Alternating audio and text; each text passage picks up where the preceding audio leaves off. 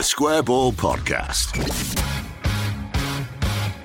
Hello there, welcome to the show. It's brought to you in association with Levi Solicitors, who will offer you a 10% discount on your legal fees at levisolicitors.co.uk/the Square Ball. But because this is the Phil Hay bit, get a special discount, don't we? On Michael, please be ready this time. Will's Probate Conveyancing. Thank you very much. 15% discount. Been doing my pre-season. I'm getting sharp. If you want that discount, go to Monday Club instead of the Square Ball. That's levisolicitors.co.uk/Monday Club. I know it's Friday as we record. I knew the this. one was Wednesday. Yeah, we will get that changed, but that involves people doing things with servers and websites, and just hang in there. Lasting power of attorney? Mm-hmm. It's very important, isn't it? Why don't you tell me why? Well, incredibly important is what it says in front of me on the sheet. It's just basically because you don't know what's around the corner, and lasting power of attorney, it means that you've got a trusted person appointed to act on your behalf in matters of money, property, or your health and welfare should you not be able to as a result of injury or illness. That does sound important. It is very important, and it goes along with the big three. Wills, probate, conveyancing, 15% on those, 10% on the others. levisolicitors.co.uk/Monday Club. It is one of the Phil Hay shows here. Hello, Phil. How are you doing? Very, very good. So we have things happening finally at Ellen Road. We thought that today we would have a little dive into the stuff that you've been writing about this week. There's been a big article that you've done on The Athletic about players in and out, positions. Well, this is basically... To business, Phil. Go for it. Yes. The Athletic imitating Twitter, which is now that Farke has been announced. Move on from that. Nobody cares anymore. Can we have some transfer news? Of which there's going to have to be some. When you said it was soon. Imitating Twitter, I thought it was absolutely collapsing then, and everyone was jumping ship. No, hopefully not everybody jumping ship to a newly created Facebook site, which isn't great, but is clearly going to take over the world at some point soon. No, it was a bit like that, and partly because it took so long to get Farke in the door. There was this general thing of, nice, got a head coach. Now then, down to business, down to the summer. And as we've said loads of times, there's plenty to do. It is starting to get going. We had Robin Koch out the door yesterday to Eintracht Frankfurt, season-long loan, which is basically the end of him at Leeds. He'll be a free agent at the end of that and will not be coming back. Brendan Aronson should go to Union Berlin on loan next week. Diego Llorente to Roma is agreed and in place, hasn't been announced, but again, just waiting in the pipeline. So movement in that direction. But needless to say, with the exception of players like Rafinha and Calvin Phillips, nobody's ever too interested in who's going out, particularly if the players who they're happy to see the back of. Everybody wants to know who's coming through the door. Absolutely. Just to jump back a step first, because we haven't had the ratification just yet from the EFL for the takeover. It's one of those things where every week that goes by, you hear a new rumour. Like, so the latest one is early next week, but we've had that for the last couple of weeks. So can we place any stock in that, or is it just a case of wait and see? It'll come when it comes. Michael was saying before we came on air that he'd said in his last podcast that we're all just waiting to die, which is quite quite fitting with the offerings from Levi Solicitors. And it does feel a little bit like that with the takeover, doesn't it? We're all just waiting. But it's I keep saying this, but it's like, how long's a piece of string? Once the EFL get through the paperwork and do all the checks, they'll announce it. I don't think they will be deliberately dragging their feet, but they wouldn't. What, the anti-Leeds United conspiracy, Phil, that everyone knows about? Yeah, we need to get back into that, don't we? We absolutely in the EFL. Do. Yeah, it's been 3 years. I don't think we ever kind of developed a Premier League conspiracy, not properly. There was Mike Dean and VAR, wasn't there, which was getting close to it. But the EFL is where that really brews and breeds. But yeah, so they have to do what they have to do with every takeover, have to go through it. It just takes as long as it takes. But as we've seen with Farke, it hasn't actually stopped that happening. And with transfers, it can't stop transfers happening either, because as Farke was saying himself on Tuesday, we're pretty close to the start of the season now, less than a month to go. I blame the ghost of Brian Mulwiney. Yes. Well, this was going to be my next question, not about the ghost of Brian Mulwiney. We can chat about that if you want. I mean, I'm not sure how rich a seam that is we can mine, really.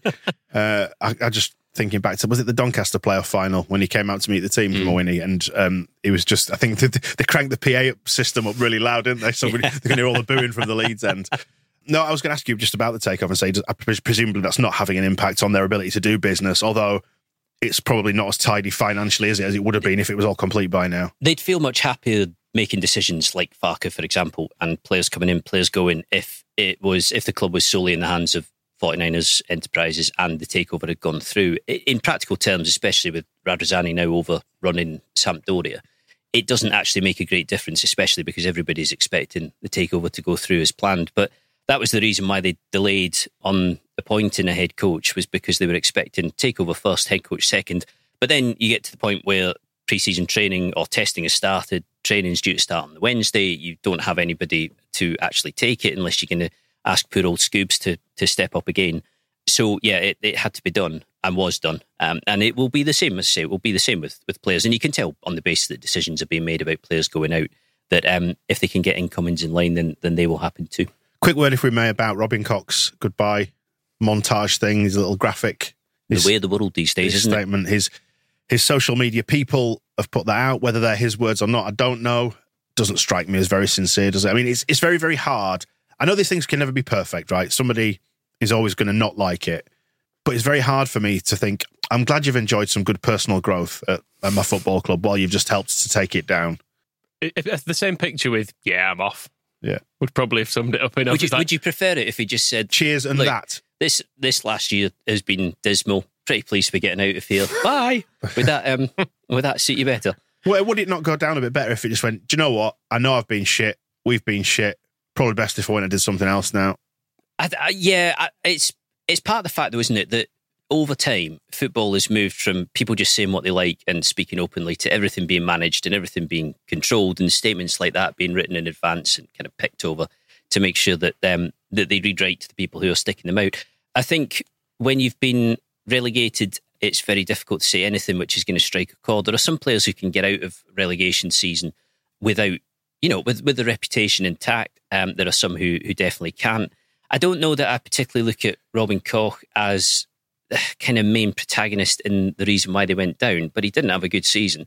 And you can't say that the money invested to bring him from Freiburg wasn't a huge amount in the context of the Premier League. It was like £12 million, but it hasn't amounted to much. They are getting a loan fee from Eintracht Frankfurt. Eintracht are paying all of his wages for this season, so there is money involved, but it's not as if they made a profit on somebody that they would very much have expected to appreciate and value. And as you say, those statements, they tend to just, looking at the general reaction last night, they tend to just leave you saying, okay, well, off you go. This talk of a loan fee, I'm guessing not a huge amount of money. I don't know how much it is, but I don't think it'll be massive. No, I wouldn't have thought so. The bigger thing for Leeds would be to move his wages off the wage bill, and because he wanted to play at a higher level and saw himself playing at a higher level, he wasn't. So did we, Phil. So did we. Yeah. Yes, yeah, no, absolutely. That is the stock answer to this, isn't it? Yeah. Why didn't he try that when he was playing for us? But in the same way as you were saying to me, why do players have relegation release clauses? Why does that all seem to be in their favour? Because there is a point in time where clubs really want to sign these players, and in order to sign them, like if somebody headhunts you for any job,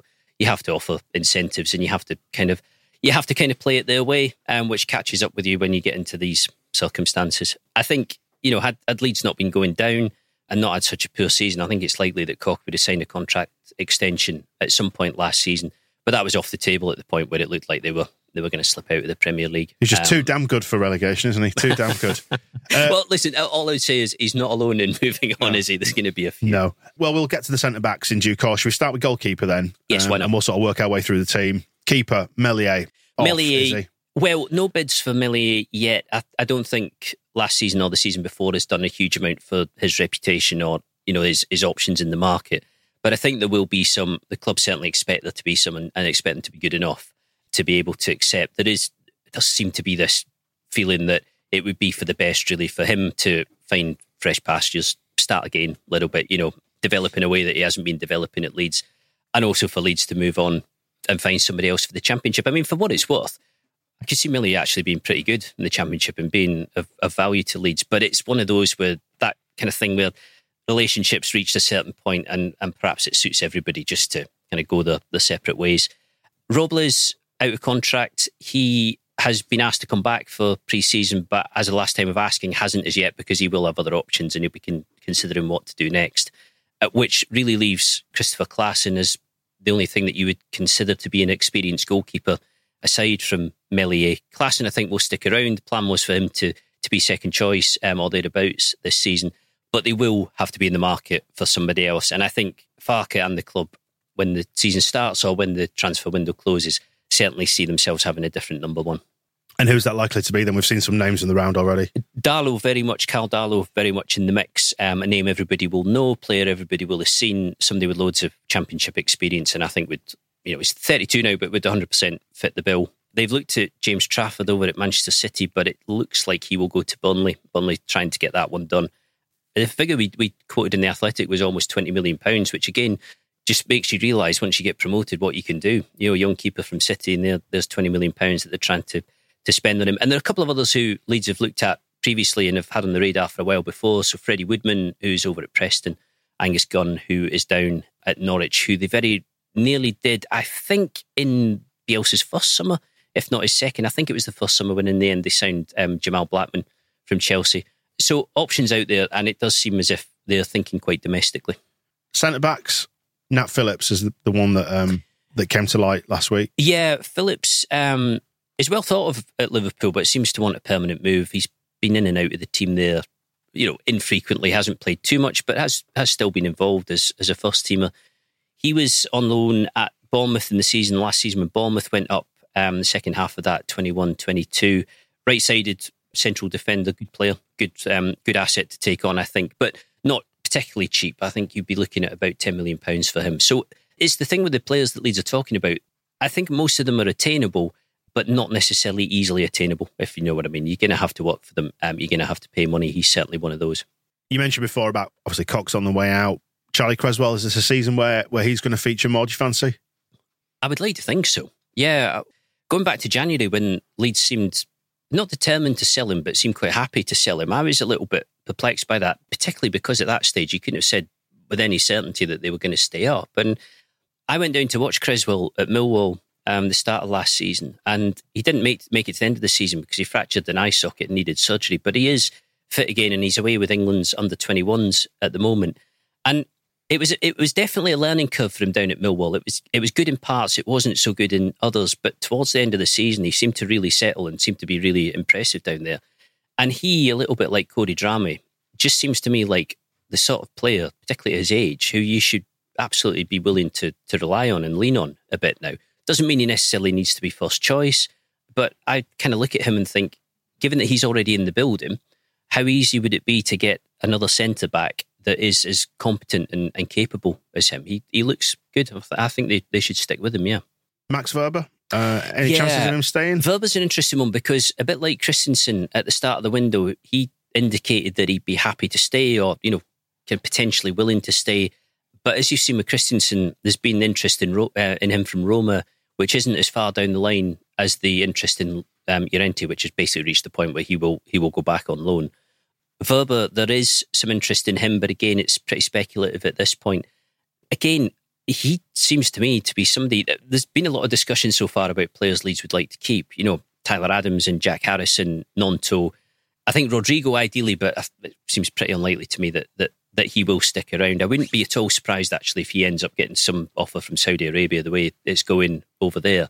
But Verber looks to me like somebody who'd be really good to build around if you could keep him. And I kind of picture Creswell and Verber as your right-sided, left-sided centre-back, or somebody like Nat Phillips if he was to come in. That straight away feels like a dead solid base there. So again with Verber, because of his standing, because of where he came from, because he probably doesn't see himself as a championship player, and also with him, I really don't think you can point any fingers at him, particularly for last season. I thought he was decent enough and as decent as you could be coming into that defence. They'll probably have to see how it goes. Phillips, there's interest from Feyenoord. Can we compete with Feyenoord if they come in for him? Probably not, no. I mean, if Feyenoord get really active on that one, then it becomes difficult. But Feyenoord, I would think, will have other options as well. Fullbacks, Junior Firpo, any argument for keeping Junior, bless him? I don't think so. I think the club would like him to go. Left-back wise, you've seen the links with Ryan Manning. Makes sense because very capable championship left-back. But interestingly, there's also been some discussion about Charlie Taylor over at Burnley. You can hit me with your thoughts on that one because it was kind of mixed response when the article ran to Taylor because of the way he left. I have my own view on that, really, but interested to hear yours. He's spoken about it, hasn't he, since he's done an interview where he said basically, look, I was young, naive, just wanted to... Misadvised, I think he said. Secure my future and was told to basically say, I don't want to play. And then, as we know, Gary Monk made it public, which throws him under the bus in the eyes of the Leeds fans. I don't know. It's funny, isn't it? Because I can, as I mentioned on one of the shows in the last couple of weeks, I've still got great grievances against Gordon Watson for that dive against Sheffield Wednesday in 1991. And so, we have long memories at Leeds, don't we? Yet, with Charlie Taylor, I do feel like I can kind of understand it. I can understand why he has to sit that game out, given what was on the table, as much as it hurts us to think that our young star fullback wants to leave to go to Burnley to play in the Premier League. The problem there, as I saw it, was his decision not to play in that final game at Wigan. And I think there was nothing on that game. Leeds were not going to get into the playoffs. They needed a swing of about 20 goals or something like that. So it wasn't going to happen. As I recall, there was nothing in it for Wigan either. And it was nothing like the most competitive game you've ever seen. I know there's risk involved, and there always is. But then, you saw at the other end of the scale somebody like Berardi playing in that game against Derby and doing his knee when he had no contract on the table. I know that Berardi was at a different stage of his career, but in many ways that made it more difficult for him because at his age and with that sort of injury, it becomes difficult to find other employers. Whereas Taylor was young, he was at a really early stage of his career and doing extremely well. I think had that not happened, had he played at Wigan and then gone to Burnley, people would have been more understanding and more tolerant of it. On the other hand, I do kind of look back at that period for Leeds United as an era where people had to look out for themselves. It did breed that sort of atmosphere because of so much that was going on. And again, to go back to the interview that I did with Ross McCormack, and I know, again, it's a bit contentious, some of what went on with him, but he talks about the fact, Cellino and the club moaning about him not going on the pre-season tour to Italy in 2014. He says he was down at Fulham at the time because he'd already been sold. The deal had already been done. So it gives you an example of how it was. And I think Taylor probably was poorly advised, but at the same time, I think he was probably doing what he felt was best for his career. And I can't get away from the thought that there's barely been a more competent or good left-back, better left-back at Leeds in the past decade. Whenever we talk about left-backs, and it is just such a problem area for Leeds, has been really since I started doing this job. Yeah. Michael Gray, he was good. Stephen Warnock, he was kind of steady. Andrew Hughes, actually, in that season that they got promoted, even though he was a midfielder, was probably as dependable there as most other players, certainly compared to some of the actual left-backs who they brought in. But Taylor was pretty rock solid. Got up and down the pitch, good player. And has had a lot of games as well since then. It's not like he's left and he's been playing half a dozen games a season and coming back. No. I mean, the thing is, if he comes back and you do an interview, you address it right up front, it takes all the heat out of it. It's done with. He should agree to play for free for 3 years. You play well for a month, and everybody says good signing. Yeah, and everybody would welcome him back. It's just it's a bit pantomime, isn't it? I did see a funny tweet, by the way. Can you really get exercised about Charlie Taylor? No. I mean, to go back to that same sort of era, you were looking at the 6-6 and all, like players from that came back, didn't they? Dakara came back from that and lashed in a volley, and everyone went, I think fair came enough. back from that is probably a little bit generous. I suspect that in the eyes of a lot of people, they were never really redeemed. I was going to say, I saw a tweet that said, I can't remember who authored it, so please do forgive me, but it was, I can't believe that we're going to finally replace Charlie Taylor with Charlie Taylor. That's kind of how it feels. But taking out all the politics, that would be a good signing, no? Yeah, and there's talk as well of a couple of left backs. Let's get Manning. You've been saying you wanted all the left backs, Manning and Charlie Taylor. Well, it's not a bad point, and I think it's something that they'll have to consider is how much they need there. You've got Leo Hilder coming back. He was at Rotherham last season, who was more of a centre-back at Celtic, but has always had this thing around him of, he can play as a left-back if he needs to. I'd love to see Leeds get out of the can do this if he needs to mindset. But Stuart Dallas coming back? Yeah, I mean, who has played absolutely everywhere, but I think we've now settled on as a centre mid, really, haven't we? So perhaps two would not be a terrible idea, but one solid, high-quality left-back, good enough for the Championship, would be a good start. Is it too much to ask? Surely it's not too much to ask. Are Burnley definitely willing to let him go? Because he was starting games for them last year. He's got a year to go, I think. I suspect there'd be a deal to be done there, yeah. What about the other side then? So Cody Dramé, is it his time to shine? Because we've heard less noise about right-backs. Yes, he is back training, looking good. Was very good at Luton last year. I think Ayling will be much better in the Championship than he was in the Premier League last season. If Christensen goes on loan to Roma, that would leave Ayling and Dramé. It doesn't seem to me to be much point in having three of them for that position. And also, I think if Dramé isn't starting to push through, what is he actually doing? And to be fair to him, having done well at Cardiff, Player of the Year, and having been there for only half a season, and then helped to get Luton promoted, why is he going to want to sit around doing nothing this season? I feel like he has to play. It's now or never, isn't it? Yeah, I think so. I think so. Or sell him. Yeah, that's what I mean. Yeah. I feel like he needs a run of games as well. He's clearly good enough for the league. Yeah, I was going to say, I think he needs a run of games as well, because when he's come into the first team, he's never looked particularly good, but then it's always been in slightly difficult circumstances because of injuries, and he's never had a run of even 3 or 4 games, has he, to get settled in there. So you'll get a very different structure under Farke as well to Marsh last season, and also I think to Bielsa. Fullbacks will push on and do, but they were always very good, Norwich, at being defensively tight and tidy at the same time. So it probably is actually quite a good team to play in as a fullback. Into midfield then, and if we go off the premise, if we work off the premise that Daniel Farke generally likes a sort of 4-2-3-1-ish thing, central midfielders then, whether you class them as holding or you're straight out and out central midfield, he tends to go for kind of one of each, doesn't he? One that sits deeper and one that... But he likes it to be hardcore in there. He does that part of his team is pretty crucial to the way it all works. Talk to me about Tyler Adams then, because that's the really interesting one this week. Yes. Well, again, I've kind of repeated this loads of times, but they would love him to stay. They'd absolutely love him to stay. And the thing with Adams at the moment is he obviously had this hamstring injury at the back end of last season and the operation that ruled him out of the closing run of games. He isn't fully fit at this stage, although Leeds are hoping that he would be for the start of the season. And they would love him to be the focal point of the team, or a focal point of the team, somebody they can build around. And there does seem to be, Villa very keen on him. Other clubs would take him too. There does seem to be, though, this sense that it might be more realistic to ask him, and there might be a more realistic chance of persuading him than perhaps with somebody like, say, Rodrigo or Jack Harrison. I think with Adams, they would like to put their eggs in that basket if they can.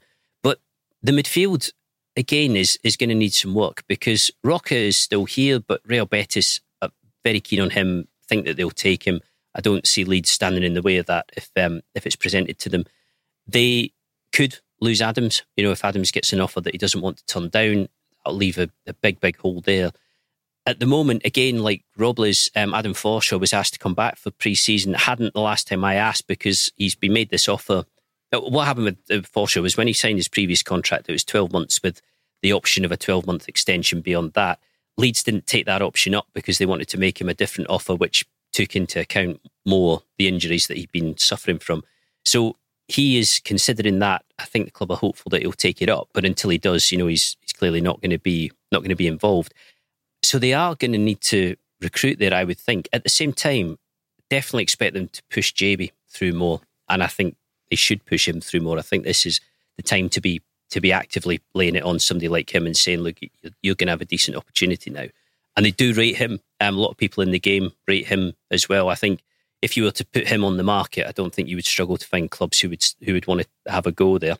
Archie Gray, he just seems to come from the genetically modified school of Erling Haaland. Every time you see him, he gets taller and bigger. He looks like he's about 25 when he's actually 17. He's just physically amazing and also technically very good. So how hard and how far you could push him, in what would be his first professional season, or active one in the Championship, is a question that Farke would have to answer. I suspect JB's probably a bit more ready for that, but very, very talented. And again, somebody that you would like to see play if he can.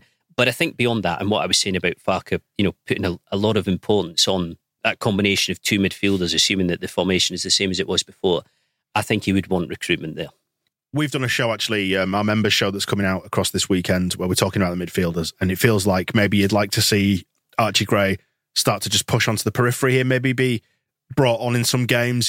Let's say we're ahead in a game, and imagine the novelty of that. And then that's when you can start to introduce these young players when the pressure, it's not like a Hail Mary where you're chucking a kid on to save it like we did with Gelhardt a lot in the last couple of years. Yeah, which is exactly how you're supposed to manage younger players and exactly how an academy and a head coach would like to do it. I think there are quite a few players in the 21s who are definitely falling in the gap between the 21s and the first team. Mateo Joseph, probably another one of those. Sonny Perkins, potentially. JB, who, if they're not playing in the first team, are only going to get a certain amount out of 21s football. I went to the game in which Leeds won promotion against Forest, which was obviously a waste of time because then they completely redrafted and redrew the 21 setup. So it didn't matter in that sense. But they were streets ahead of Forest. They really were. You could tell from I think you went to the game. You could tell from the early minutes that it was just going to be a complete walkover, and Forest offered next to nothing. So very hard not to look at a lot of those players and think they need, they need a bit more pressure on them. They need a higher standard to keep them keep them moving forward.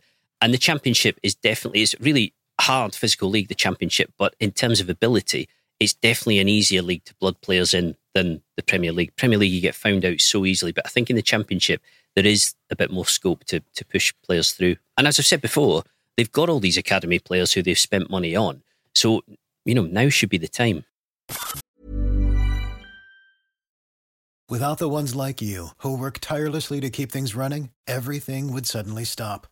Hospitals, factories, schools, and power plants, they all depend on you. No matter the weather, emergency, or time of day, you're the ones who get it done. At Grainger, we're here for you with professional-grade industrial supplies. Count on real-time product availability and fast delivery. Call, clickgrainger.com, or just stop by. Grainger, for the ones who get it done.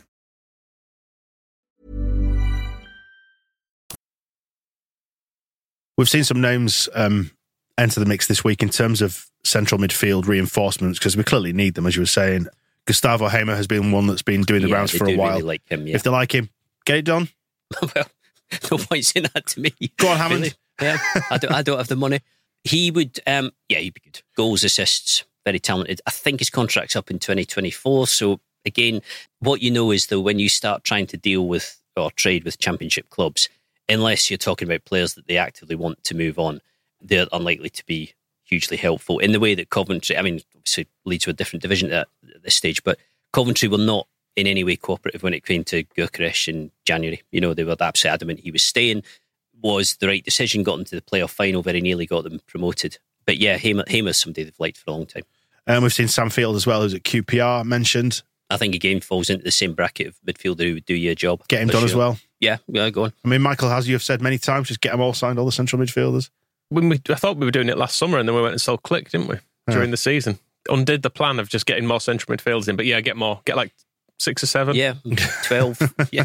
4 or 5 left backs. Should have just about cover it. Masengo as well, the young lad from Bristol City. Yes, out of contract, good player. There'll be European interest in him. I could see that one being slightly difficult. There would be a compensation fee for him as well. If you were signing him in England. And you've also got, we've been long since rumoured to be interested in, is it Alex Scott, who's also at Bristol? Yeah, he's another one who will cost money, and I don't see Bristol City being overly keen to let him go to somebody else in the same division, but he's a good player. Yeah, very good player. Money talks though, doesn't it? That's it does, the thing. Yeah. Money talks. What about in front of them then? Because it feels like the forwards, the players tucked in behind the number 9, are pretty crucial to the operation of Farke's system. I think in particular because there's been a lot of noise about Buendia being crucial to the Norwich system. Yeah. And he played in sort of, it was a number 10, but almost drifting out to the right type role, almost a bit like Pablo Hernandez. Yeah, he was really flexible, but also really good and dead influential for them in that season where they won the title. Really big player. Farke tends to play with line of 3 behind the single striker, and at times when I've watched Norwich, it was almost like a line of 3 10s. So it wasn't that they didn't have any width, but you'd see that a lot of the width would come from the fullbacks, and he did tend to look for quite a bit of creativity there. Interestingly, we haven't spoken about the wings, and that's largely because they probably have a lot of what they need already. I think Somerville will leave. I think the odds probably say that Harrison will get an offer that Leeds have to take at some point, but perhaps not. But, that's kind of how it feels. There are clubs looking at him like Everton and others. But, Nonto's there. Dan James will be back next week to train. He'll be involved this season. Could actually be quite handy in the Championship. Having looked at that initially, and I don't think it will necessarily ever be value for money at £25 million, but having looked at that at the outset and when he left and thought, what was all that about? Somebody that his pace, you could definitely make use of in the Championship. So again, it seems as if the positions that they really need to look at: goalkeeper, centre back, left back, centre mid, centre forward, and then there is this question of if Farke does want an out-and-out 10, somebody in the Buendia mould, who is that? Because looking at the squad at the moment, I don't think I necessarily see anybody who instantly slots in there or looks like an easy fit. Any candidates that you can think that Leeds might go for in that position? Because it's a tough one to recruit for, isn't it? Because players like that are often in demand. In demand and expensive. I think I haven't had any names mentioned for that area, but up front, Joe Pirro at Swansea, I think would be a shoe-in for any Championship club, would score you goals. Leeds do like him. Sam Surridge at Forest as well, another player they have spoken about, could look at. good, solid Championship signings, I think. Not spectacular, not grizzled Championship not bastards. showbiz. Well, I sort of think that Pirro probably is these days, with a bit of finesse as well. Yeah. Hamer knows his way about the division, no problem at all. And, guys like Charlie Taylor, Ryan Manning probably do fit that category, don't they? Yeah. Maybe the grizzled Championship bastard is Are you a thinking genre. of like Graham Kavanagh, Yeah, I'm just thinking like it's a genre that's probably expired now, isn't it? sadly? Yeah. Maybe I'm just harking back to my youth. Jorginho Ruta has been featured quite heavily in the club's publicity. Yeah. He's been earmarked as a wide forward by Yeah. Daniel Farke. Important to probably mention that rather than a number 9. Well, somebody was saying to me that in most of the interviews and presentations that were done, most people identified Ruter as a winger, or a wide forward, particularly playing on the right-hand side, which he did a lot of at Hoffenheim, which I think, again, adds some context to the decision to sign him for the centre-forward area, which was what Leeds needed in January, and that has been an error. But I was saying in the squad audit that we did at the end of May that he was somebody that Leeds had decided they would like to keep despite the money that had been set aside for him. And that still seems to be the case, yeah. And again, I think he could have a very good season in the Championship. He could, and in theory should, absolutely rip it up, no?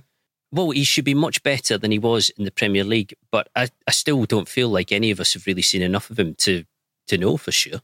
I feel like he needs to get established in the team, doesn't he, and get an actual place rather than just being brought off the bench to try and salvage something, which was essentially his role last year, often into a position he didn't really suit. I mean, Half the time it wasn't even that, was it? It wasn't even coming off the bench to salvage anything. It was just kind of sat there with a blanket over him. Yeah.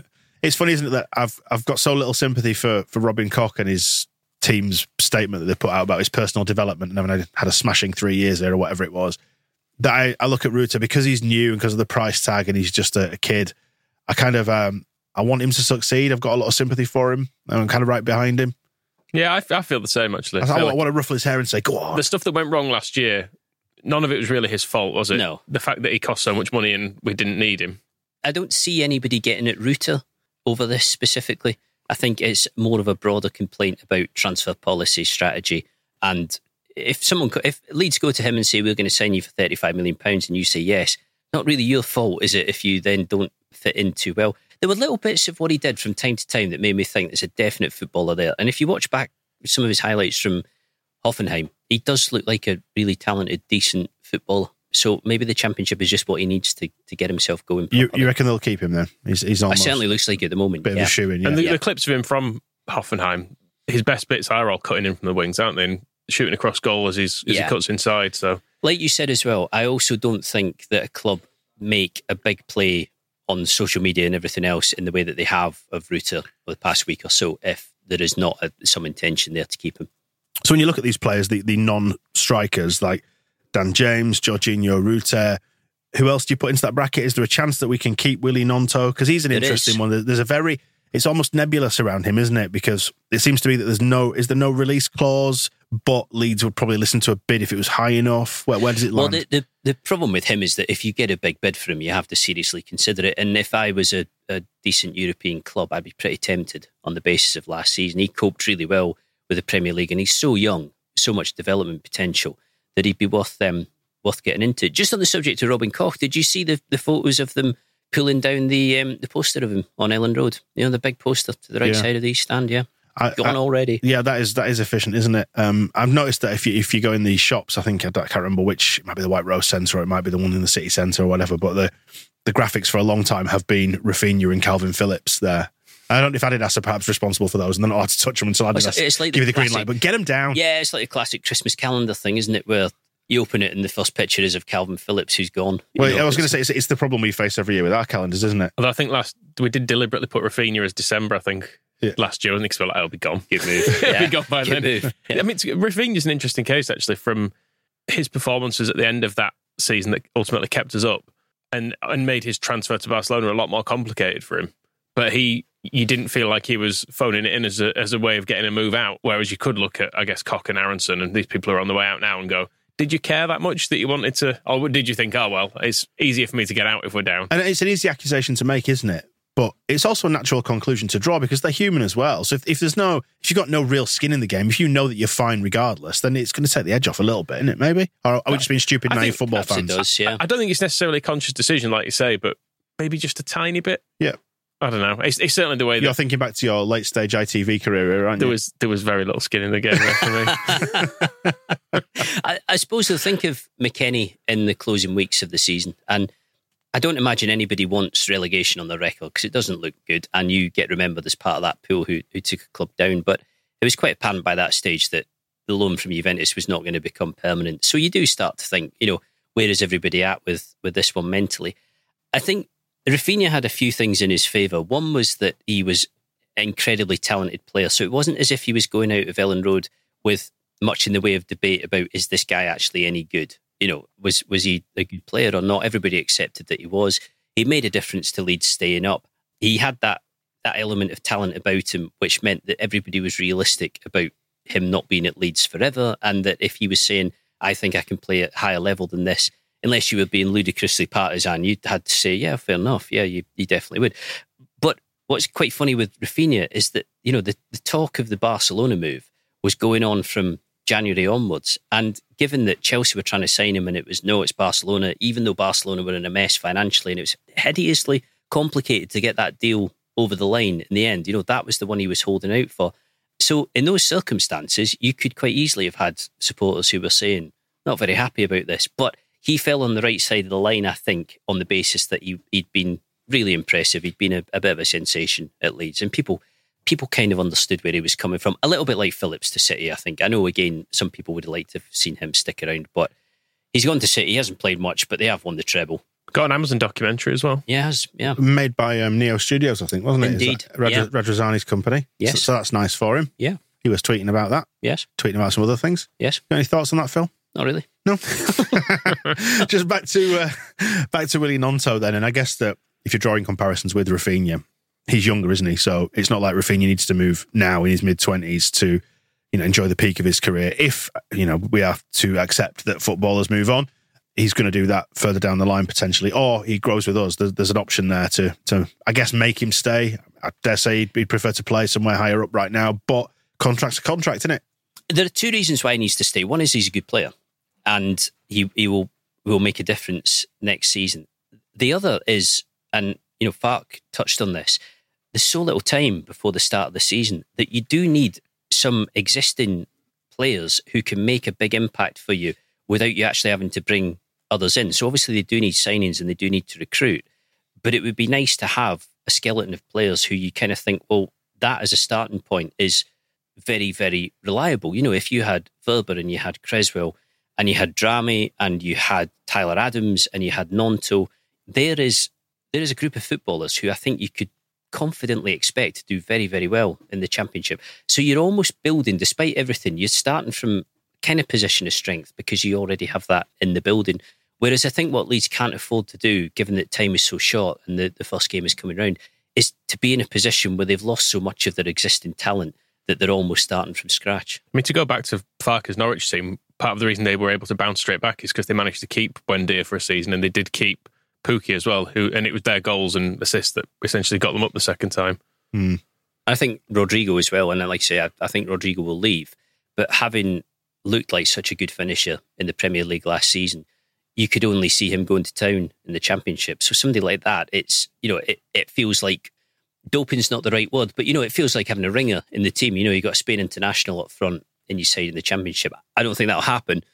But those sort of players in there give you a good starting point, give you a better chance. What about our other international number 9? Well, you beat me to the punch there. I was going to say, and what of Patrick Bamford in all this? Bamford is here. He's been involved, been getting over injury again, which he had towards the end of last season.